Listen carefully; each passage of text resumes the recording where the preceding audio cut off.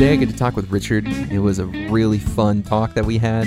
We learned a lot. Well, I should say I learned a lot about the whole adoption process in the United States, which was something that I honestly really wasn't expecting to learn about. But it was really cool because I've never really dealt with adoption or had to have been educated on it. So that was really fascinating. It was really fascinating. We also talk a little bit about travels. Richard travels throughout Europe and some of the United States. And we also talk a lot about communication. If you don't know already, well, I mean, of course, finish listening to this first, but you can go to Richard's website in the show notes and you can see that he did a TED Talk. And that's kind of the whole thing that I'm like super boy-y, I guess is how you say it, about. You know, he did a TED Talk. That's so neat. You'll hear my little spiel at the end about the whole TED Talk thing. But yeah, I hope you enjoy this conversation that I had with Richard.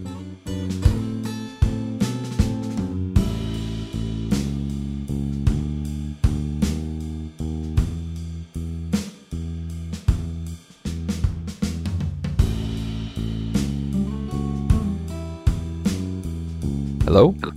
Hello. Hi there. How are you today? I'm doing well. How are you?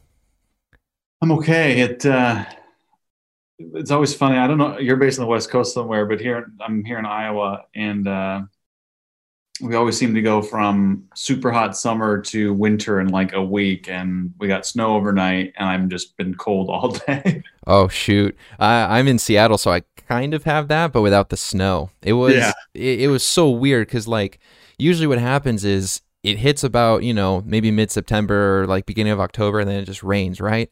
It's been nothing but sunny and partially cloudy the last few weeks, and then all of a sudden the temperature dropped overnight like 20 or 30 degrees, and it's been way too cold. Right? It's been stupid cold. Like, my wife and I will wake up in the morning, even though we have, like a big old giant comforter and everything, and then it's just like, wait, why are my feet so cold? Like, I'm in bed, the bed should be warm, but I'm freezing. The house is cold. It's awful. I can't stand it. Yeah. So, how was your week? Your weekend, excuse me. Weekend was good. Like I said, it got cold too fast, and so we have almost a 2-year-old, and so like we were supposed to have a play date outside, but we canceled that because it was like 40 degrees and windy.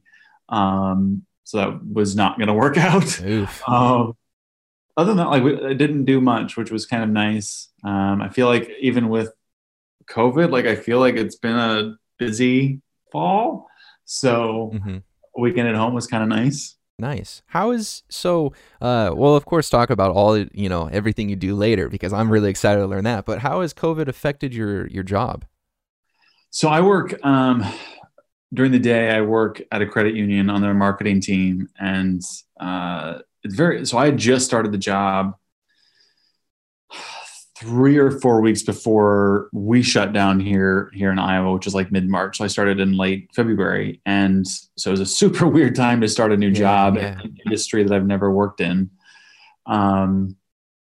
So what was really cool though, and what I appreciate, and one of the reasons why I came here, our CEO came from the marketing side of the business. And so he was very clear to our team, really, as it was all kind of happening. He was like, if you see opportunity to spend money, do it. Like, this is an opportunity for us as a credit union to provide services and be there for our members. And so like we did, and we grew a lot, which I know it's like probably on one hand, not a great thing to have happened during this period, but at the same time, like we provided services. Like, we're not stock, like as a credit union, we're not an investment bank. We can't make investments. It's all loans and things like that. So it was interesting, and you kind of learned a lot faster almost because of it.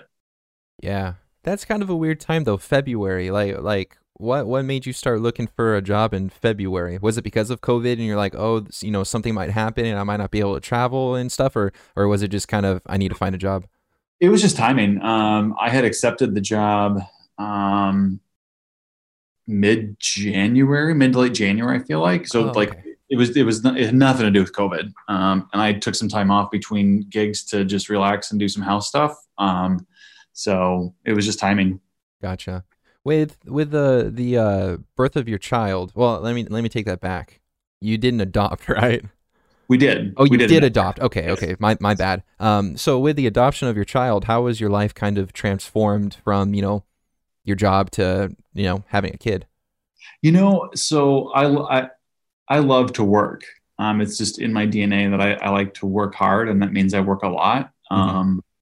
And I feel like I have a good, healthy life balance. But what I will say is I'm very adamant now, more than I ever was, that come 5 o'clock, from 5 to 7, I'm home. So I was having drinks with my CEO last week, and I was like, I was adamant. We have a hard stop time. Hmm. That time is me and my daughter time. So I think I'm more cognizant of my time than I probably was before. And that's not to say that like if there's a work event that I'll bail on the work event. Like, got to put food on the table, but Yeah. um, it really rebalanced kind of the time and what I choose to care about on a day to day basis. Okay. Yeah, it's kind of funny you say that because I was actually talking with a guy last night who him and his girlfriend got pregnant while they were in high school, and they instead of having just one kid, they had twins. And he said that God. just going from trying to be in high school and stuff, and then having twins, and then going into the workforce and everything, he kind of had the same mindset as you. Like he wants to be with a kid and everything. Really owned up to it, which I was very surprised about. Simply because of the fact a lot of teenage parents, they abandon the kids, or they don't give the kids full attention. Sure. But kind of has the same mentality as you. Like, I need to work to put food on the table, but like I'm going to take care of this kid, which is really Yeah. cool to hear. So I kind of say that to say like it's nice to hear we have more people to kind of taking the initiative to raise these kids, especially with you being a parent through adoption. That's another something that I feel like is kind of overlooked in terms of people will adopt, but then they don't take care of it. Yeah. They just want the kid. They Yeah. don't care. They don't understand the work and stuff that has to be put into it. They just want the kid to say they have a kid for whatever reason. That is not a good reason. Yeah. Super, super messed up. So, what's like a typical day? A typical day for you.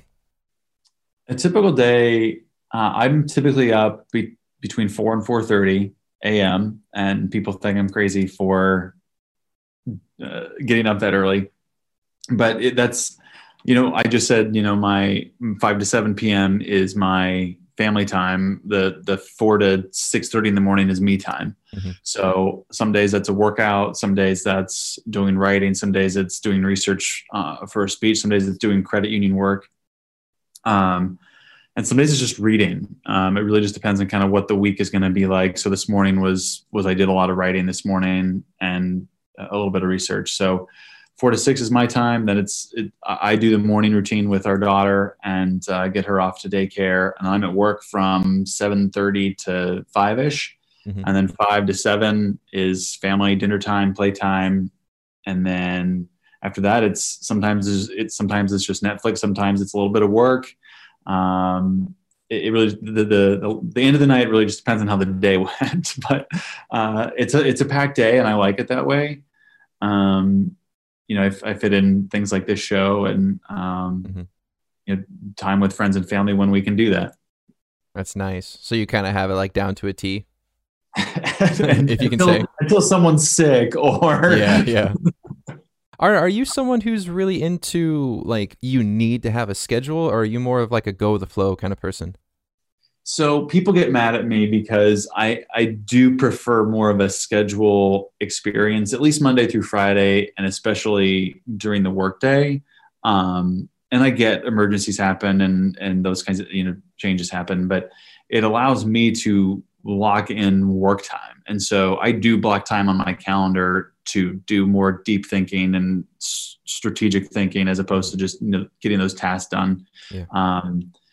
I do try to be more flexible, and that's sometimes hard for me because I do want to know, from 4 to 5, that's when I'm doing X, Y, or Z, or that kind of thing. But honestly, the thing that really kind of pushed me, at least outside of that approach, was having our kid, because if I get a free hour on a Saturday, I've got to mow the lawn. Like, that has to happen. But Yeah. whenever that hour happens, that's when it's going to happen. So it was less about, I'm going to mow the lawn before lunch, and then we can go do things. It's whenever she goes down for a nap, I'm going to go mow the lawn. So it just kind of changes the approach a little bit. Gotcha. Can you, because I'm 26 years old, I'm married, but I don't have a kid, and I've never really been exposed to the whole adoption process. Can you just, if you're comfortable, of course, Yeah. run me through that kind of thing? Like maybe you and your partner, like when did you realize I want to adopt someone? Or excuse me, a kid? Like how did that whole thing just kind of manifest itself? So this is all a true story, and we've been very upfront and open about this entire process. So we first met in June of 2012. So it's 8 years ago. Hmm. And on our first date, we talked about the desire to have kids.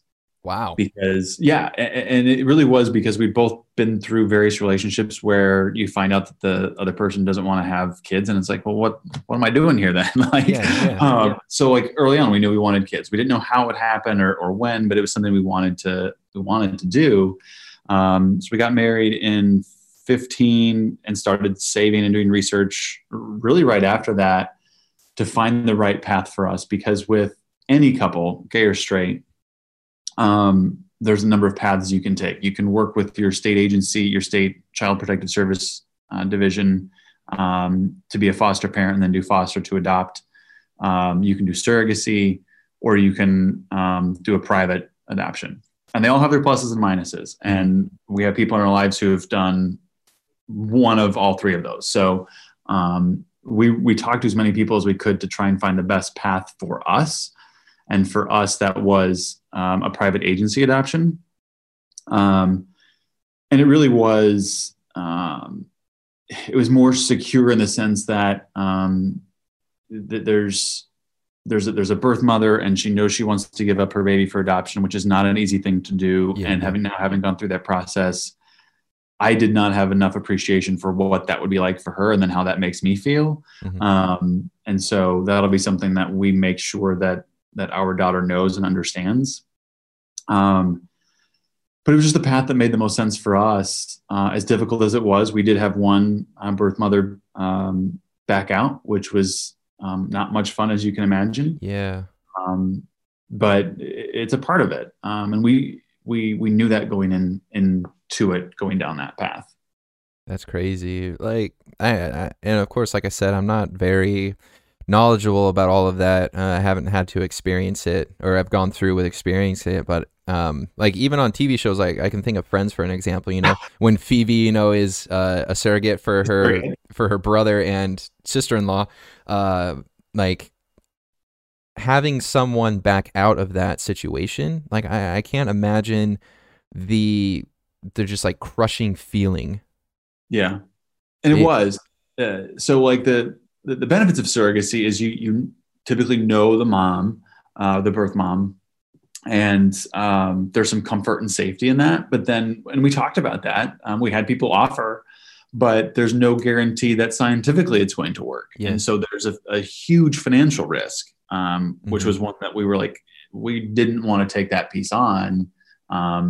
So that's the reason we didn't go down that path. And Friends like loved it as it was on, but like the process that Monica and Chandler went through was not quite as realistic as the process works. Yeah.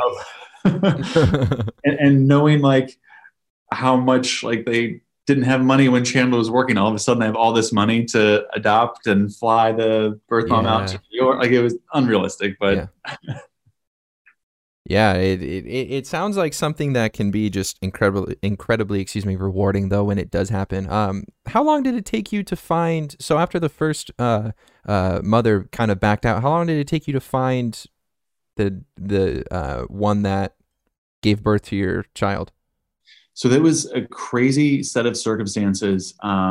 Usually you would wait a pretty long period after that. And our agency was really wonderful, building Arizona Families down in Arizona is a group that we ended up working with. And some agencies have a policy where it's all based on like when you entered the system, that's when we'll show you to birth moms. Because the way that works typically, as an adoptive family, you create basically a book about your family. And then what happens is when you see when a mother then goes to the agency and says, I want to put my baby up for adoption, they fill out a form about what kind of family they want their kid to be adopted into.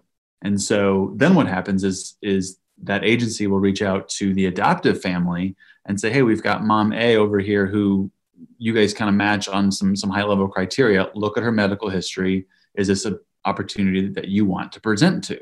Mm-hmm. And then what happens is they take your book, your profile book, and give it to the birth mom. And they usually do like 3 to 5 different options for the birth mom for her to pick from. And if she doesn't pick anybody, then they go do a whole nother batch.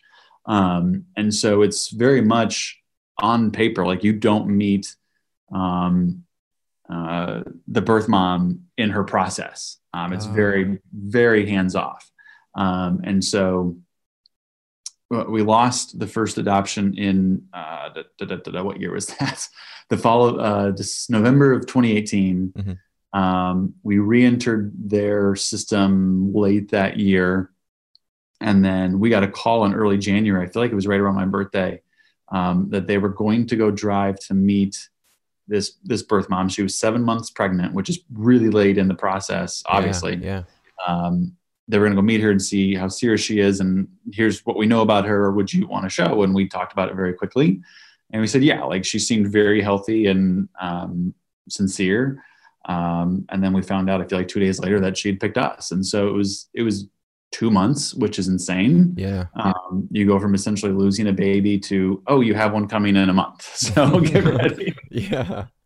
I can't. Well, first of all, happy early. I guess it was like a nice early birthday present. It was it was a crazy birthday present. Yeah.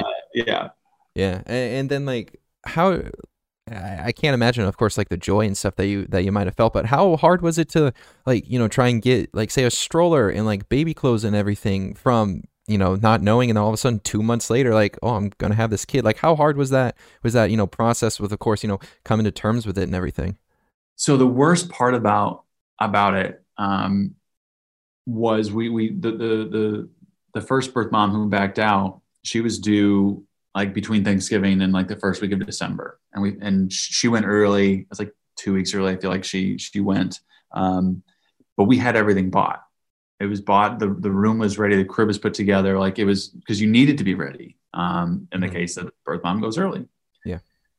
And so we had everything, and this is a terrible analogy to make, but it's true. For us, that was the closest that we would ever come to what a mother could feel if they had a miscarriage, for example. Is you go to the hospital and you come home and you have this room ready to go with clothes ready to go, and the suitcases were packed and you're not going anywhere, Yeah. And so it was so hard. Like we didn't go into the room for a number of days or weeks to unpack things and stuff, just because we like emotionally couldn't. Yeah. And so when we finally got chosen again, it was really kind of with bated excitement. And we didn't, as opposed to the first time around when we told everybody, the second time around we told our employers and our parents, and that was it. Huh. How did they take that? I mean, they were super excited. They were still probably hurt from the first round that we'd gone through, and the reason we did it that way was just we didn't want to go through a whole second round of telling everybody that it didn't work out. So, in hindsight, it was more fun for us, because then when we got to send a text message, I remember sending them the afternoon that she was born to people. We were like, "Hey, how you doing? By the way, you're an uncle." Like, so it was a joyous surprise text. Yeah. That's really cool. It's kind of like a nice redemption arc, if you will. Yes. Yeah, that's really cool. So, kind of moving on. What made you want to go into public relations? Like, what was kind of that first draw? Say I was 16 and I wanted to do that. Like, what was kind of like your starting point? So I graduated from the University of Northern Iowa with the bachelor's in public relations, and I tell you, I've never had a job that was strictly focused on PR, which is fine, because by the end I realized I didn't like PR, which is okay, because I got into PR. I went down that path because as I was trying to figure out what I wanted to do in college, and I didn't decide until I feel like midway through my sophomore year. Okay. I genuinely love finding a story to tell and telling that story. I'm not the world's most creative person. I'm more of a strategic person. I can see creative and know good, bad, not going to work based on what we're trying to do, but don't put me in front of a computer and ask me to design the next Super Bowl ad because it's not going to happen. Yeah. I might try a blank screen. That might work actually, So, so that's how I landed on PR. It was in a creative space. I love communication. And I'm kind of glad I went down that path as opposed to the actual marketing degree path, because that gets more focused on what they call the 4 P's of marketing, which are price, product, promotion, and placement, I think. And it's all about like all these different levers you pull in the world of marketing. And while those are important, rarely have I ever been in a job where the marketing person has access to pull all those levers. Yeah. And so the PR side taught me how to write in a succinct way, which is super important in any business you're in. It's interesting that you say though that like you like telling stories, because this is gonna sound weird, but hear me out, man. Like your voice is just so crystal clear. It just sounds nice. I can see you being one of those like storybook tellers, that someone puts like the tape on to like have their child go to sleep, and that'd be fun. And the Berenstein Bears did this, Goldilocks did that. Like I can hear that. It's weird, but I could hear it. So with that whole communications side, that you said you want to go down the communication side, what kind of led you into becoming, like a public speaker? Like what was your draw to go down that road? So that arc is also long and winding. I had an English teacher in high school who, she had a young kid. I think her kid was like 10 years old. So she was probably like 35-ish by the time I had her. Okay. But she was really down to earth. And I don't know if we were talking one day during class, after class. This part I don't remember, but she at that point was the coach of the high school speech team. Okay. And this was my junior year. And I was like, oh, what's a speech team? It sounds really dumb and dorky. No one was signing up for it. Like that's the loser club. But the more we got to talking, like it seemed kind of interesting. I'm like, maybe I should do this. Mm-hmm. So I signed up. And that first year I did one event. It was the public address event. And it's where you take a speech that's already been given and you re-give it. It's not you're acting as that person. You're just taking their text and presenting it in your own unique way. Mm-hmm. Like a lot of people do the Martin Luther King speech or the JFK speech. Okay, yeah. This would have been the spring of 2011 or 2001. Wow. 2001. And careful, it might show your age. Right. Al Gore had conceded the presidential race back in December. And I really loved that speech that he gave when he conceded in December. And so I used that. It was totally different. And I used it and I made it to Allstate, which was like, didn't even know Allstate was a thing in the speech world. Yeah, congrats. And so then the next, the school was so excited for me, which was just, I'm not a star athlete, so I never had that feeling of like people cheering for me and stuff. So it was very different, but also very affirming that my classmates were excited for this thing that I did. And then the next year, a bunch of new students went out for speech team because apparently I'd made it cool. Like you can do cool stuff with this. Yeah. And so that's really where my love of public speaking came. I always enjoyed getting up in front of class, and one of my other English teachers will tell you that my classmates hated me because I would often volunteer early in like the who wants to go next question. Oh, okay. Yeah. I was good. And so I would set the bar pretty high and they would hate it. And I would always respond to them like, you don't want me to go first, then you need to raise your hand. It was just a skill that somehow I had. No one else in my family really has it.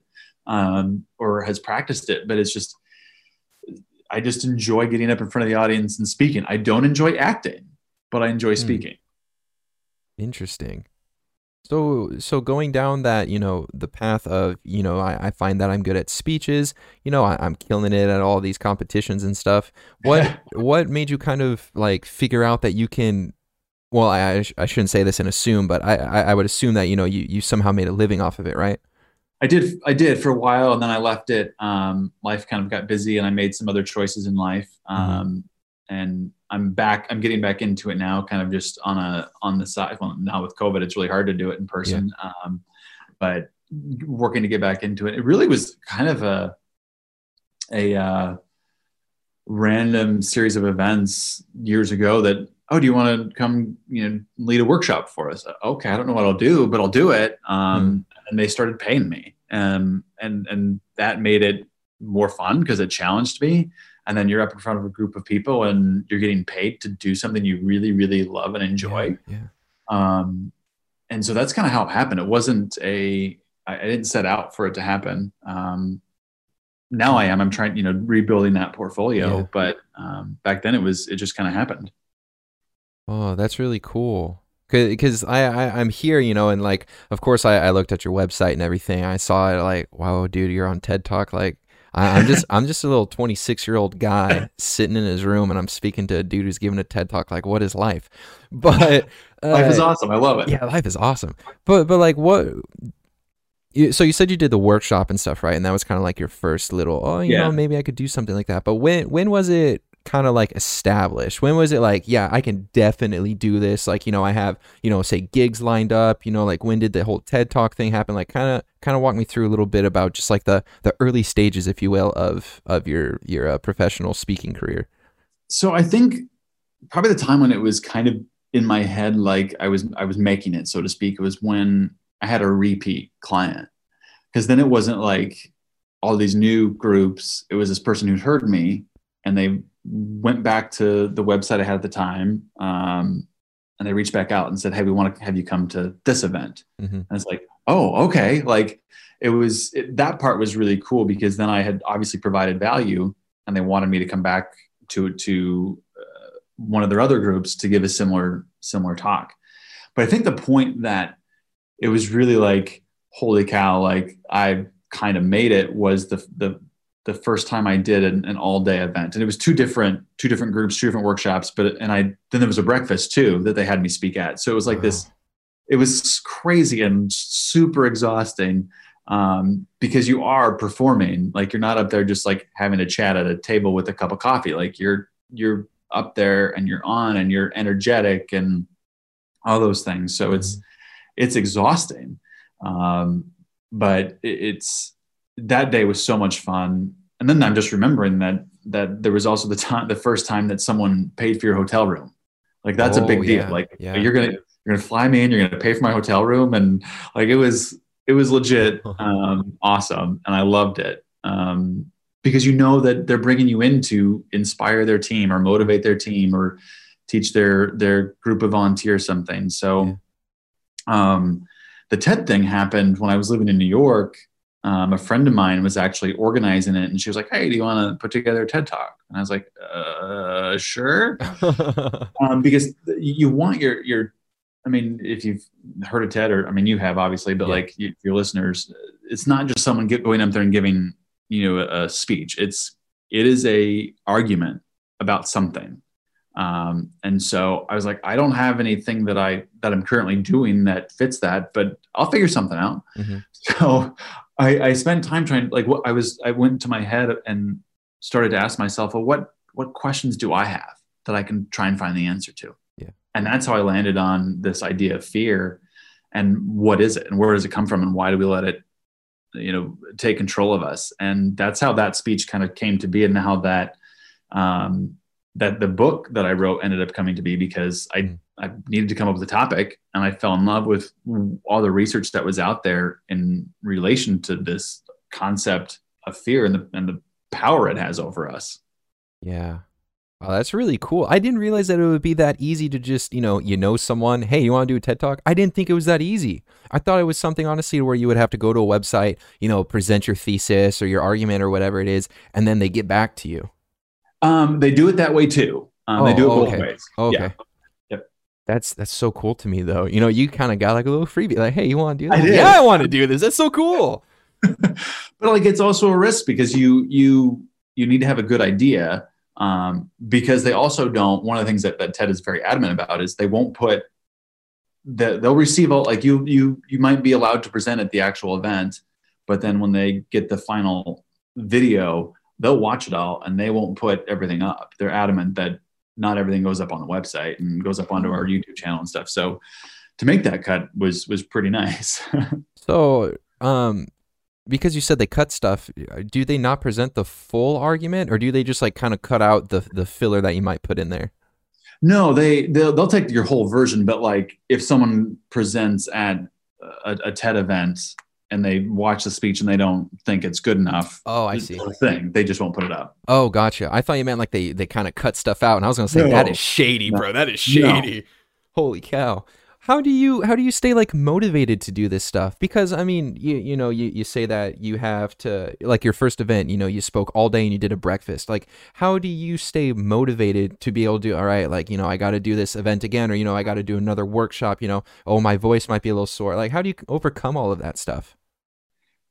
It's just, so if someone's hired you to do the job, you go and do the job, and that through the experience that you are providing value, you are providing the motivation, the inspiration, you're helping their team ask the right questions. And that because after the fact, you either hear from the person who hired you, or you get messages from the audience, or they Facebook you or whatever. And they say, that was awesome. Like, I feel so much better. And we're right. Like you get that I don't want to say validation, because that's the wrong word, but that social proof that what you did and what you presented had that impact. Yeah. Yeah. Do you have any like horror stories of like any really bad workshops, or like, you were sick or something and like you just couldn't do it well? I don't recall ever being sick, but I do. There's one that just still bothers me. And it was a speech for high school athletes. High school, they were like, the leaders on their high school high school sports teams. Mm-hmm. And I was their closing keynote. And so like, you want to bring it. Yeah. And I had talked to some of the students beforehand, so I had like a good sense of where their heads were at and what they needed to hear. And I get up on the podium, and I don't stand behind a lectern. Like I walk around and I talk and tell stories. And there was a power cord that they hadn't taped down on the on the stage, and I tripped over it. And I didn't fall, like nothing bad happened, but it threw off my entire rhythm. Like the rest of it, like I got it out, but it was probably the worst speech I've ever given. Oh man. Yeah. So I learned my lesson on that one, to like always check the stage and know just the little things. Yeah. Man, that would suck. Because I know I've had my fair share. Like I had to take speech and stuff in high school. I've had my fair share of chokes and stuff. And you try and say something, but then the wrong thing comes out, but then you got to try and play off of it without sounding like, you messed up. Yeah. But I'd never had something like that. So, I mean, and the benefit of being in front of a large group, and I'll have a story for this too, but the audience, unless you make an actual mistake, they'll never know that you forgot something. Yeah, so like I was giving a speech at an evening event right before COVID happened. It was an auditorium of 1,200 people. I could only see like the first 5 rows because it was a, theater type situation. And I'm rolling through, and this was a prepared speech. It wasn't a like motivational thing. It was just I was storytelling. Mm-hmm. And I got towards the end, and the audience laughed at a point where I didn't expect to get a laugh. And so it made me pause. Mm-hmm. But in that 10 seconds, I forgot what my next paragraph was in my head. And I couldn't just stand there and wait for my brain to catch up. Yeah. So I had to brush over it. And in the moment, like I know that I'm forgetting something. Luckily, it wasn't like super pertinent to the story, but it annoyed me that I'd forgotten it. But no one in the audience had a clue that they missed out on that one paragraph. Wow. Yeah, no, it's true. It's kind of that idea of like, actually, no. That analogy I was going to give doesn't make sense. I'm going to cut that. I'm going to cut that out. I do have this question though, because this is something that's always really fascinated me, and something I've always thought about when it comes to like public speaking. How much of public speaking is like just, of course, knowing how to speak, but how much of it is also like understanding the information, like doing research about topics? Oh, it's a ton of research on the topics, and it's then. Because the way that I try and do it, like I want to have, again, depending on what the actual like purpose of you bringing me into your organization is, but I want to have like some research to back up some of what I'm saying, but then I want to have real life stories. I want to have real experiences that back up that, yeah, this happened and it's funny and it's emotional and it's uplifting and it sucks. Like I want to have all those emotions, and I can bring that and then back it up with some empirical data that says, if you do this, or if you respond this way, or if your team acts in this way, like you'll get better results. And so it's kind of a mix of both. It really just depends on the audience and what the purpose is. Like an after dinner kind of keynote thing is, it needs to have more energy. So it can't just be all, research studies. Yeah. Gotcha. Because that's something I've always been, fascinated with, because I've of course, sat through a couple lectures and stuff, in my time going through university and whatnot. And like some people are just so good at speaking, but yet they don't have a lot of information. But then you also get those people who are really, really dry, and like it's just a bunch of facts and stuff spit out at you, and you're like, okay, I'm about to fall asleep, dude. Like, move on, please. So I was kind of curious, how you did stuff. Shoot, I kind of lost my train of thought. Hold on, let me try and collect this because I really wanted to ask this. How much time do you take, and how hard is it to prepare for, let's just say if I was, to offer you a workshop in say 3 months or, a decent amount of time, and I gave you the topic, how hard is it for you to like prepare for that? Like, so it really depends on what, so like, let's just pretend that you wanted me to come and speak and actually speak on trying to come up with a topic that I know nothing about. The importance of reading at a young age. Let's just say that. Yeah. Okay? I know nothing about that. I know it's important. I read to my daughter every day. That's about the extent of my knowledge on that topic. So that would take a lot of time, right? Mm-hmm. But if you were to say, I want you to come and give a speech to my group of teachers, and I just want it to be motivating, uplifting, empowering, that would be a lot easier because that's something I've kind of got in my back pocket. Mm-hmm. So it really just depends on what the ask is. So I've got my next, one of the events I've got at the start of the year is with high school juniors and seniors. And so I have kind of a rough outline and then I tweak it to fit their age. Gotcha. And like the jokes will be more like they'll fit more of to them. And I can make fun of the fact that I'm 36 and they're 16, 17 and 18. So like you change it a little bit, but it's still the same stuff. Gotcha. So then do you like recycle a lot of the stuff that you have, or do you have, let's just say you have, of course, depending on the topic, but, just kind of given like a rough number, let's just say 5 different, like generalized speeches, and you kind of just like make them appropriate? Yeah, that's actually so funny. Like I've got 5 is the number that I have. No way. No way. And so like I've got 2 keynotes, those are the ones that you're going to buy that. Like that's what you're getting. I'll tweak it based on who you are and change some stories here and there, but those are them. And then I've got 3 workshops, which are much more hands-on. It's going to be a lot more engagement in the audience, a lot more, I'm not going to say one-on-one, but like I'm going to stop and go sit at your table and we're going to talk and that kind of thing. So I have 3 of those. Oh, that's kind of funny that you have 5. That's really cool. Do you feel like you have like a specialty in like a certain topic, or is it more just, I'm comfortable with whatever? Yeah, I'm comfortable with whatever. And I don't know that I'll ever get to a point where I will have going back to the example, like I'm not an expert on reading or child psychology or education. Like that's just not my skill set. Like the only area right now that I've got a very specialized presentation is on marketing. Okay. I've been in the field for 20 years, so I came up with that piece. But everything else is more inspirational, motivational, leadership based, as opposed to like topical type of things. Gotcha. Cool. What's like the farthest you've gone for a trip? Like, have you been out of the country to say like Japan or something for a conference or a workshop? I have not to speak. No. Oh, is that something that you want to do? I think it'd be awesome when we're able to do that again, to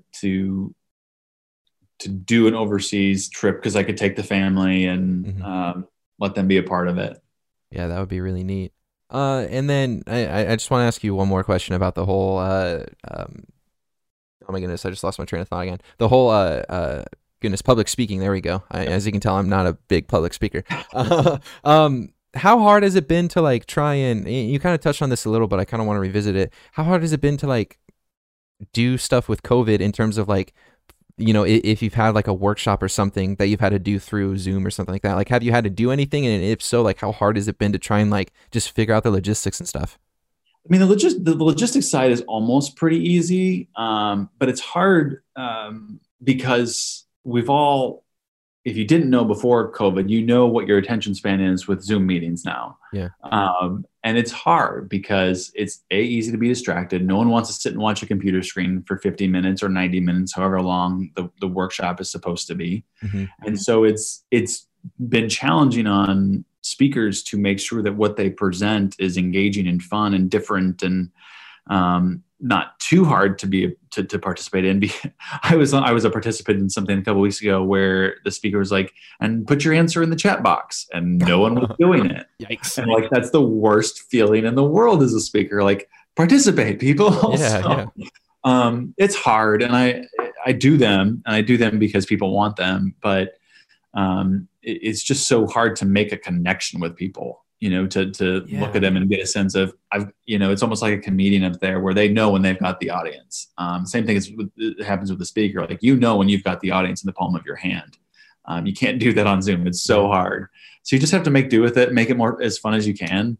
But I'll be glad when it's over. Yeah. It's so true because there's so much that I've learned going through school with just that human interaction element. Like for example, if you're trying to get counseling and you try and do it online, there's so many little mannerisms that the counselor won't be able to pick up because, like they can't see if you're fidgeting with your hands or, tapping your foot or, like if you're sweating or something like that, of course, depending on the camera. But all of those things help the counselor to then try and figure out, like this person might be uncomfortable with this topic. So I might need to push a little bit harder, So right. I can imagine how hard it would be to try and just, capture the audience, just because they're staring at a camera, and they, might look engaged doesn't mean that they are. It could just be a face that they're putting on, rather than if they're in the audience, they're clapping or, they really look at it, they really look like they're having a good time. Being able to try and dictate that and, discern what the audience is doing through a screen, you're missing out on all the other little tiny mannerisms that you might get if they're in the audience. Absolutely. So it's interesting to hear you say that because I feel that this whole Zoom thing, one, needs to stop. You just we need to figure out a way to try and get that human interaction element back because there's so many little things, through nonverbal communication that people are able to pick up on, especially, if like you're a pro at it. So I can imagine something super crazy to think about, the unwritten language, the unspoken language. It is. And I hadn't even thought about the therapy part of it.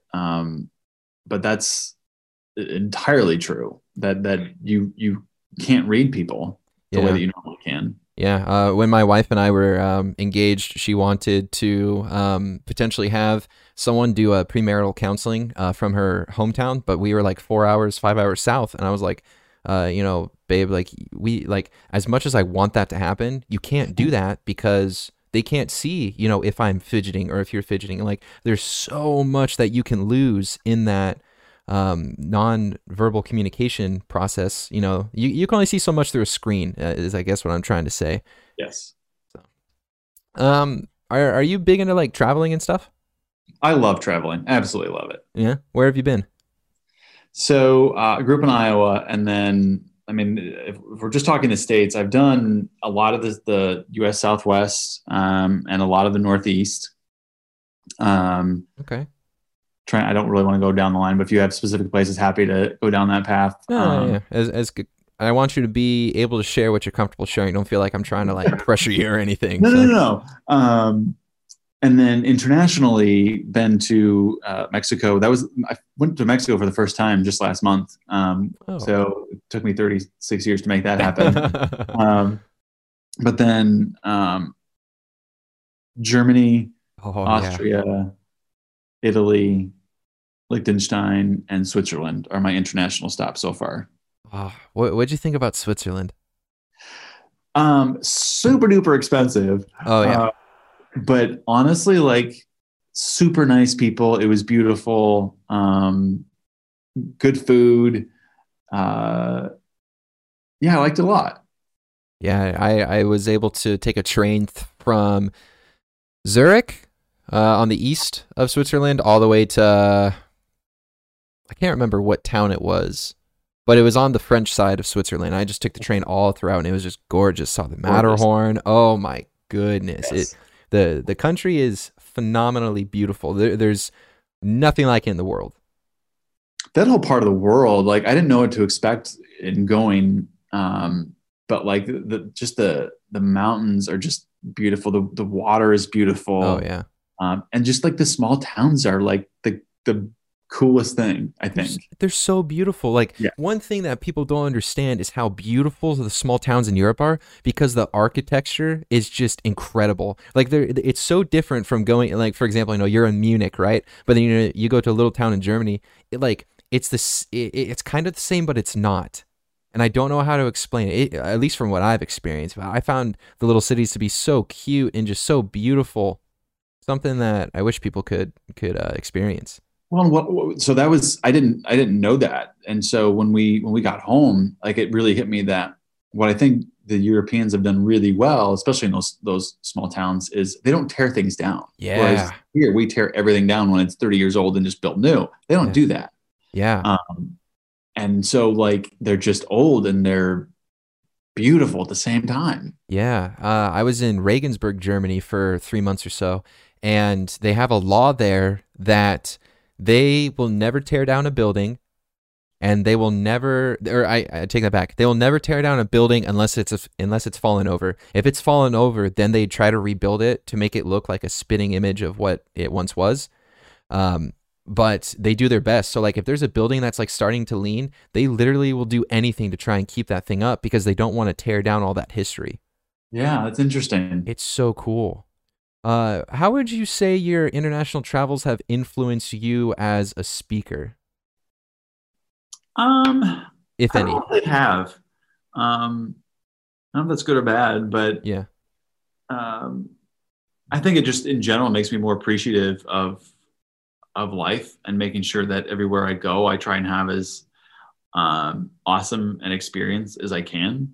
So whether that's a random winery in the States, or I'm traveling internationally, just taking in all the moments and all the beauty around me is probably more so what I've taken from travel as opposed to how it's impacted Mm. speaking specifically. Gotcha. Yeah, I shouldn't say like I've said, but I've had I've traveled all over Europe. I was able to study abroad and stuff, and so that was one incredibly awesome. You get to experience Yeah. all these different countries, and you get to see all the different kinds of cultures and stuff.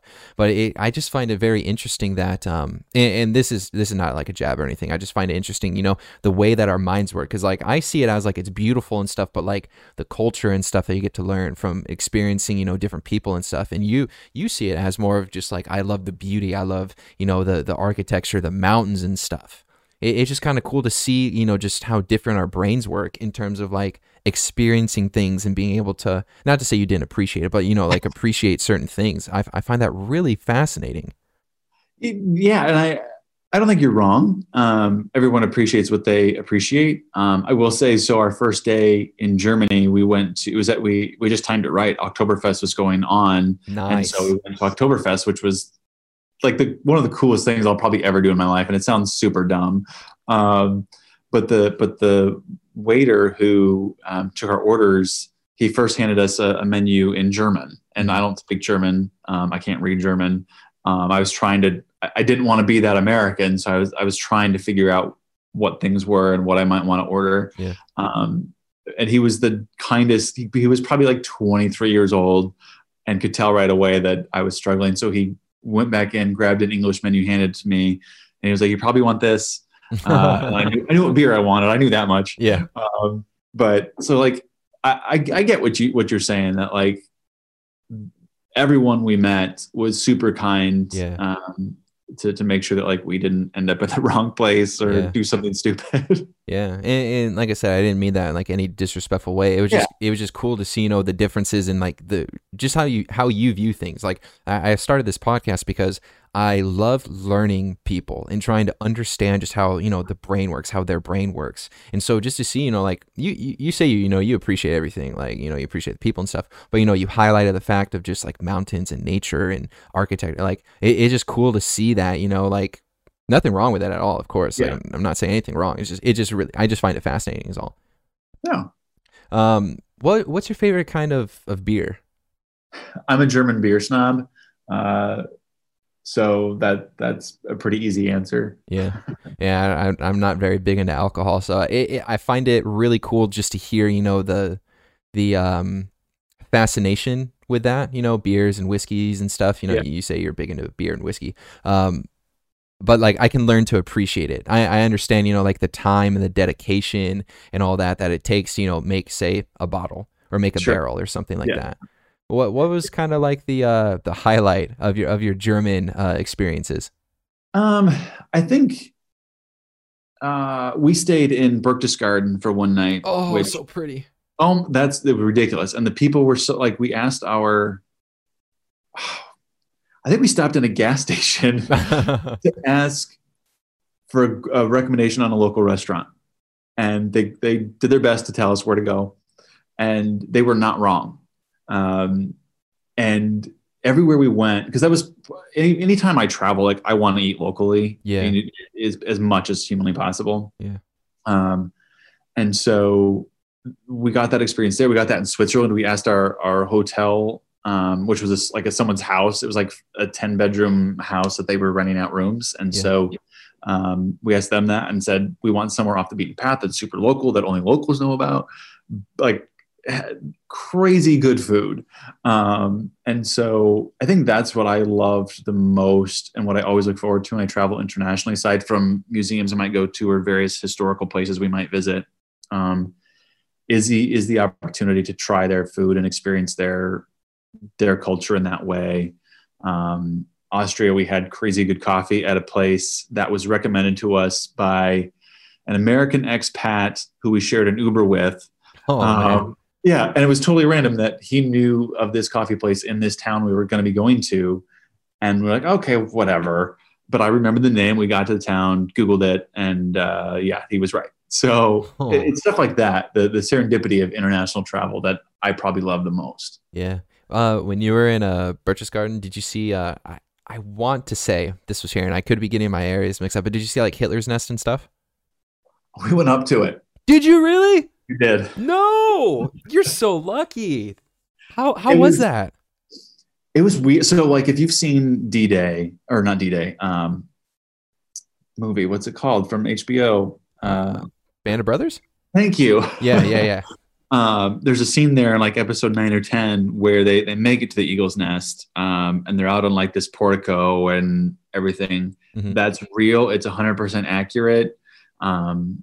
And so being there was like, it was amazing because you got to see history, like literally see history, but also kind of depressing in a way to know what this was here for and why it was here and who built it and why it was built. It's no different than going to see a concentration camp in Europe or the battlefields. So it was weird, but also at the same time, it was one of the most beautiful places because you're above the clouds and it's green and beautiful up there, it's kind of like this weird dichotomy between what actually happened there versus how you feel when you're there. Yeah. You're so lucky you got to do that. When I was there, I think it was like February or something like that. I can't remember the exact time, but they were closed for the season because I think it's just a summer thing, if I'm not mistaken. Well, you have to ride in this bus up. It's like up the side of a mountain, so I can imagine that it's probably closed in the winter. Yeah. So I was like, when we first saw it, and my cohort and I were like, "Hey, director, could we go up there?" And he's like, "Nah, dude, it's closed." And I was like, like I really want to see that because I'm fascinated with World War II.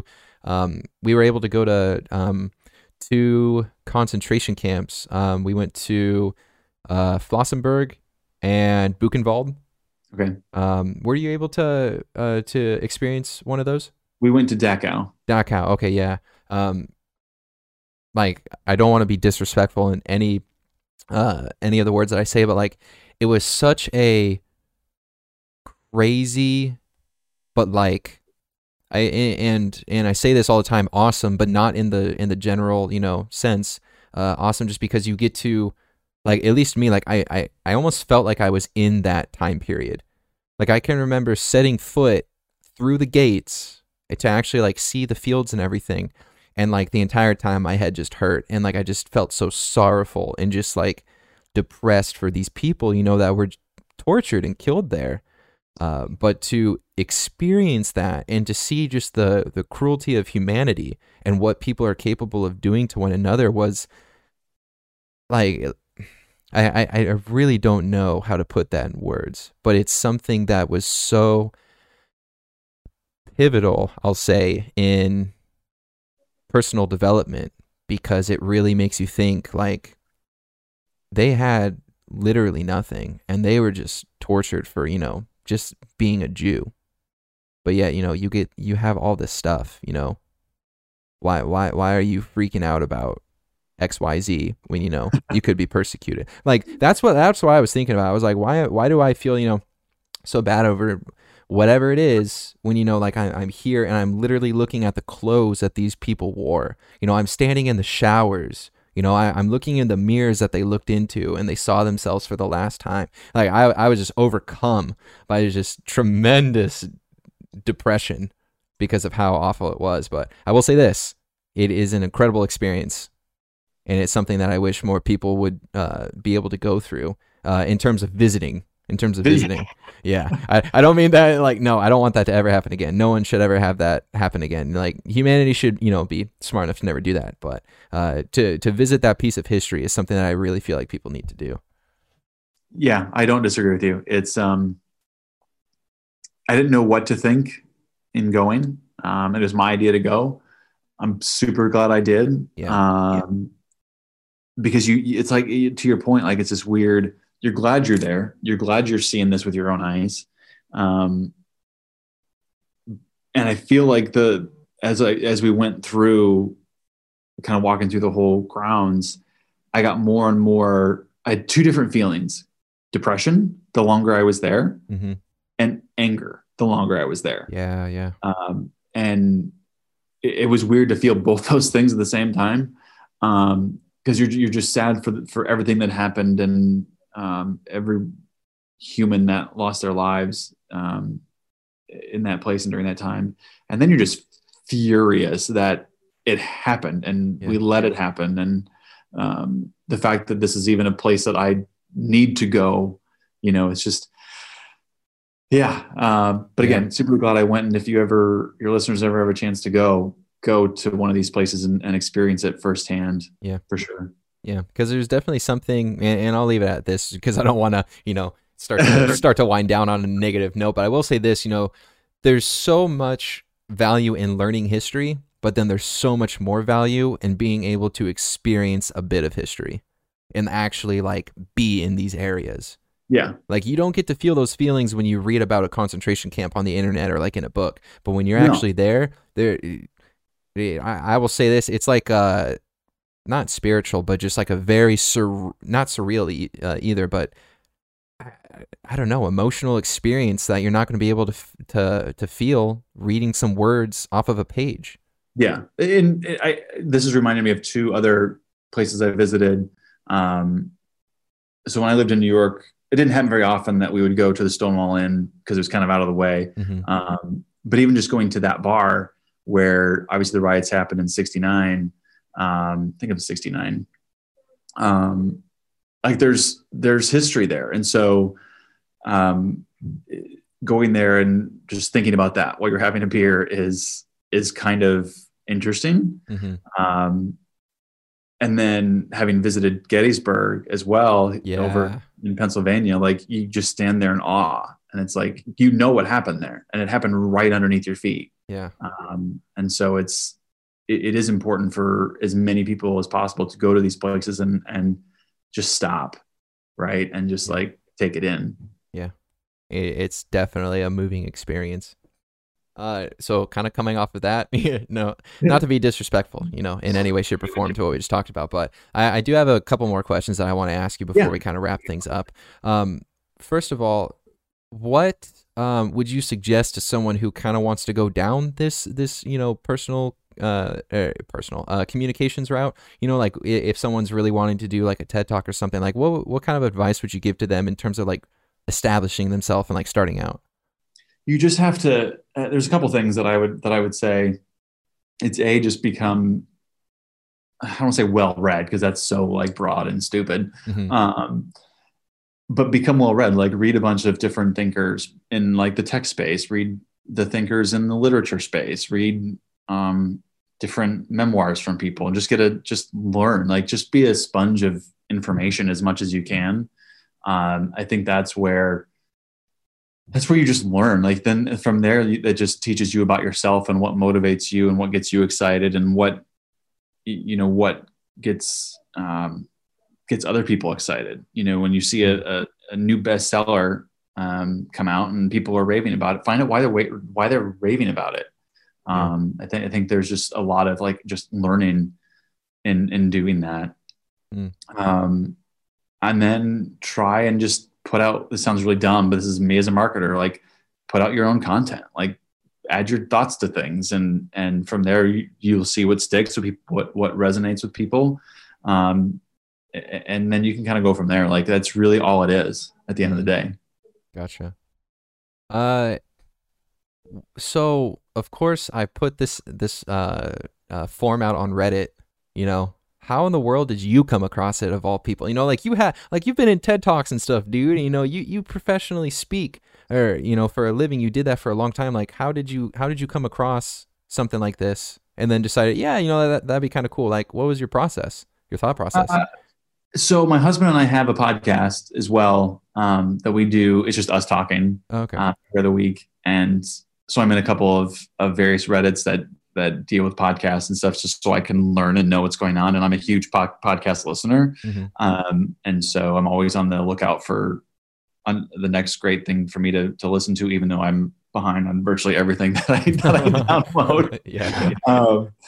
And I just saw yours. I'm like, oh, this sounds kind of interesting. I filled out your form and you wanted to talk to me. So, oh, that's so cool because, oh my goodness, like this is going to sound so weird, but hear me out, man. Like when I don't get notifications or anything, but like I'll periodically check, the form, and it's got like a thing to it'll tell me how many people have, or like new people or whatever have signed up. And so I was going through it and I saw you and I'm like, oh, your website. So I looked it up and I was like, wait, this guy's done a TED Talk? And I got just like insta nervous. I was like, what am I supposed to say? Like, I think I'm going to mess up. And I told my wife and she's like, wait, are you serious? Like, that's so cool. I was like, and I started flipping out. I told my brother and he's like, wait. And I was like, yeah, it's happening. It was so cool. It was so cool. So first I want to say thank you.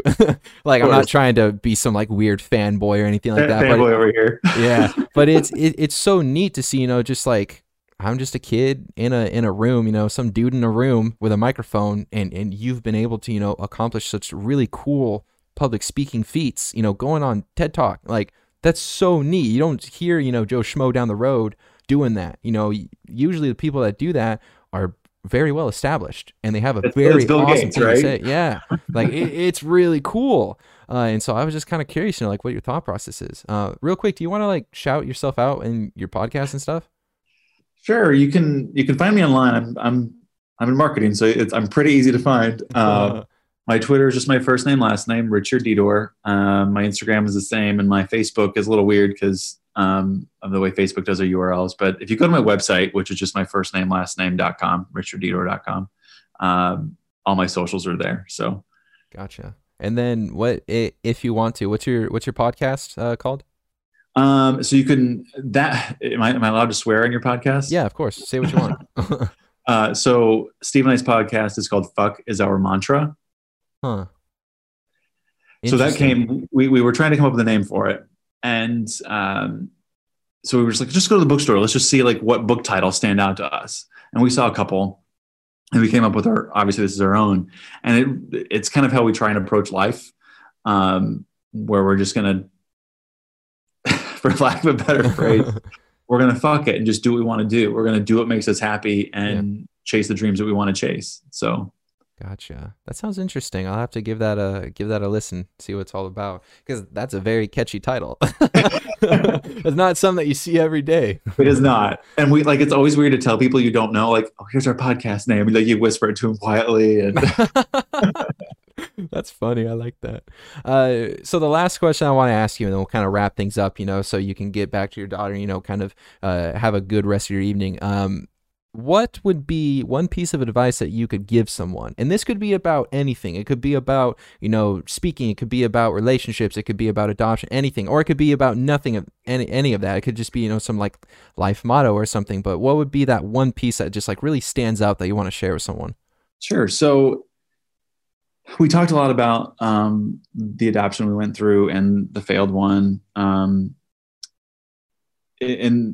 we didn't end up talking about, I forget if it was even on the forum, but we didn't talk about depression. And I've battled that in my life. And job loss of being fired. And there's a lot of things we could have gone down the rabbit hole on, which is all good. Maybe it's episode 2 or something. Yeah, maybe. But a story that I do tell in one of the speeches that I do give is about my friend Allison, who is a couple years younger than me. I forget how many years, but we'll just say she's 33 years old. And about 10 years ago, her husband killed himself. So she's a 24, 25-year-old widow. And then a couple years after that, she was diagnosed with MS as a 30-year-old. Man. And it wasn't just what they call relapsing remitting. She has full-blown MS, like to this day, like she can't feel parts of her legs or her hands. They're just numb all the time. And so I was talking to her about this and I was like, how do you get through it? And because I just wanted to understand, and like the way that she articulated it is really kind of how I have chosen to approach all the negatives that happen in life, including losing a child or losing a job. We have choices when those bad things happen. And the choice that I continue to make is, and this is what my lesson will be or my piece of advice will be to your listeners, is choose joy. It's not always hard. It's not always easy, and it is hard, but man, it's a lot easier when you choose to approach it from that perspective as often as you can. As opposed to just sitting in the darkness of wallow, so to speak. So hope that made sense. Yeah, no, that makes sense. And I think it's something that everyone needs to hear, especially today, like choose joy, because like everyone's stuck at home, people are more than likely depressed and everything. Try and at least be happy, try and do something that makes you happy. Choose joy rather than depression, sitting in your own sorrow. So I like that. I like that a lot. But yeah, like you said, there's some stuff we didn't touch on. I personally had no idea, depression and that you suffered from it and all that. It wasn't in the forum. Just kind of saying that because it's not like I was avoiding it or anything. I honestly didn't know. But if you are willing to come back on a second one, kind of open up a little bit more about that and a few other things that I heard throughout that I didn't want to touch right now on. I'd be more than happy to have you on for like part 2, if you will. Maybe a little. Go ahead. Sorry. No, if it's something you want to do, we can definitely find a time to make that happen. Yeah, I would love to. Because like I said, the whole purpose of this is to kind of like just understand people, understand, why you think the way you think, who you are. So just so you know, if you do end up wanting to do this, I'll probably ask some pressing questions, a little more pressing. But again, if you don't want to answer that, like that's totally fine. Like I won't press too terribly hard. I'm a pretty open book. Life is easier when it's that way. Awesome. Well, yeah, I mean, like what I'll do is after this, I'll shoot you another email and we can try and figure something out. Of course, if you are willing to do that, and like I said, I'd be more than happy to do that. That'd be really cool. So cool. That'd be fun. But yeah, I just want to say thank you so much for, taking about an hour out of your day and doing this. This was honestly really, really cool. It was really fun to be able to learn, kind of, who you are and, your communications thing. Like, that's really what I wanted to talk about was the whole TED Talk thing. That was so cool to me. Just kind of learning about that. Like I keep going back to it, but it's so neat. I've just never met anyone who's done that before. Did you watch it? I personally did not, because I didn't want to go into it knowing what you sound like. I wanted to go into this like as raw as possible without knowing anything about you, besides, of course, that. It's all good. That's fair. So I am, of course, now going to look into it, that we've spoken a little bit, just because I do really want to hear what that is. Do you know if it's by chance like on their podcast? I don't. If it is, I don't know, because the only one of theirs that I subscribe to is the TED Radio Hour, Oh, okay. and they just take a bunch of people and like that are like topical and snip them together. Gotcha. Okay. Yeah, so I don't actually know. All right. I'll have to look at it because that's like that's like my main media consumption is through podcasts, because I work for Amazon, I deliver and stuff. And so I'm by myself 90% of the day. So I listen to a lot of podcasts, and so I'm always looking for more, because I'm starting to get to that point to where a lot of the ones I listen to, if they're not like one of those ones that comes out every week because it's like a news related thing, like I'm starting to get deep in their backlogs and starting to, go through everything. So I'm going to have to find another one. Hopefully, I can at least listen to your TED Talk. That'd be super cool. Cool. Yeah. But I want to say thank you again for doing this. This was really, really cool. I really do appreciate it. And again, I'll email you in just a second, and we'll try and figure something out if you would like to come on for a part 2. And we can do a little more deep dive, if you will, into the life of Richard. So okay, awesome. Sounds good. Yeah, awesome, man. Yeah, thank you again. It was a pleasure. I hope you have a great night, and let your husband know that I appreciate him giving you up for a little bit to speak to me. So. I will do that. Awesome. Well, have a good night. Thank you so much. Thanks. Yeah. Bye-bye. Bye.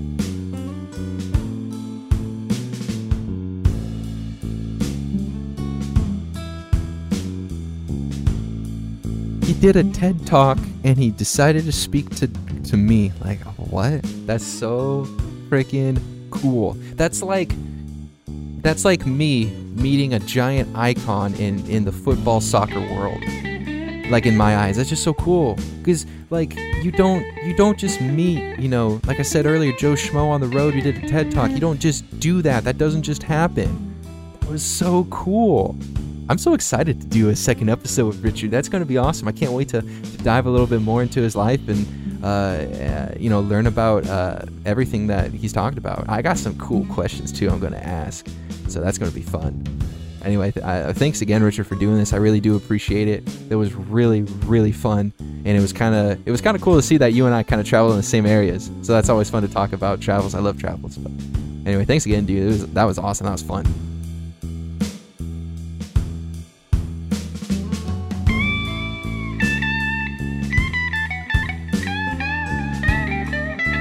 Thank you for listening to this episode of Across the Pond. If you feel that this was something that deserved your time, you really enjoyed it, or even if you really disliked it, please rate it however you see fit on whatever platform you're on. If you think you know someone that would love to be a guest on an episode, please send them my email address. That's acrossthepondpod01@gmail.com. It's in the show notes. You can also connect with me on Twitter at KingServant. That's KINGSSERVANT. I want to thank Mark for making the logo for me, and for the Black Couch label, and solo artist Ollie H for making the music. And I want to thank you, the listener, for being here and giving this about an hour of your time. Really do appreciate it. Tune in next Sunday for another episode of Across the Pond.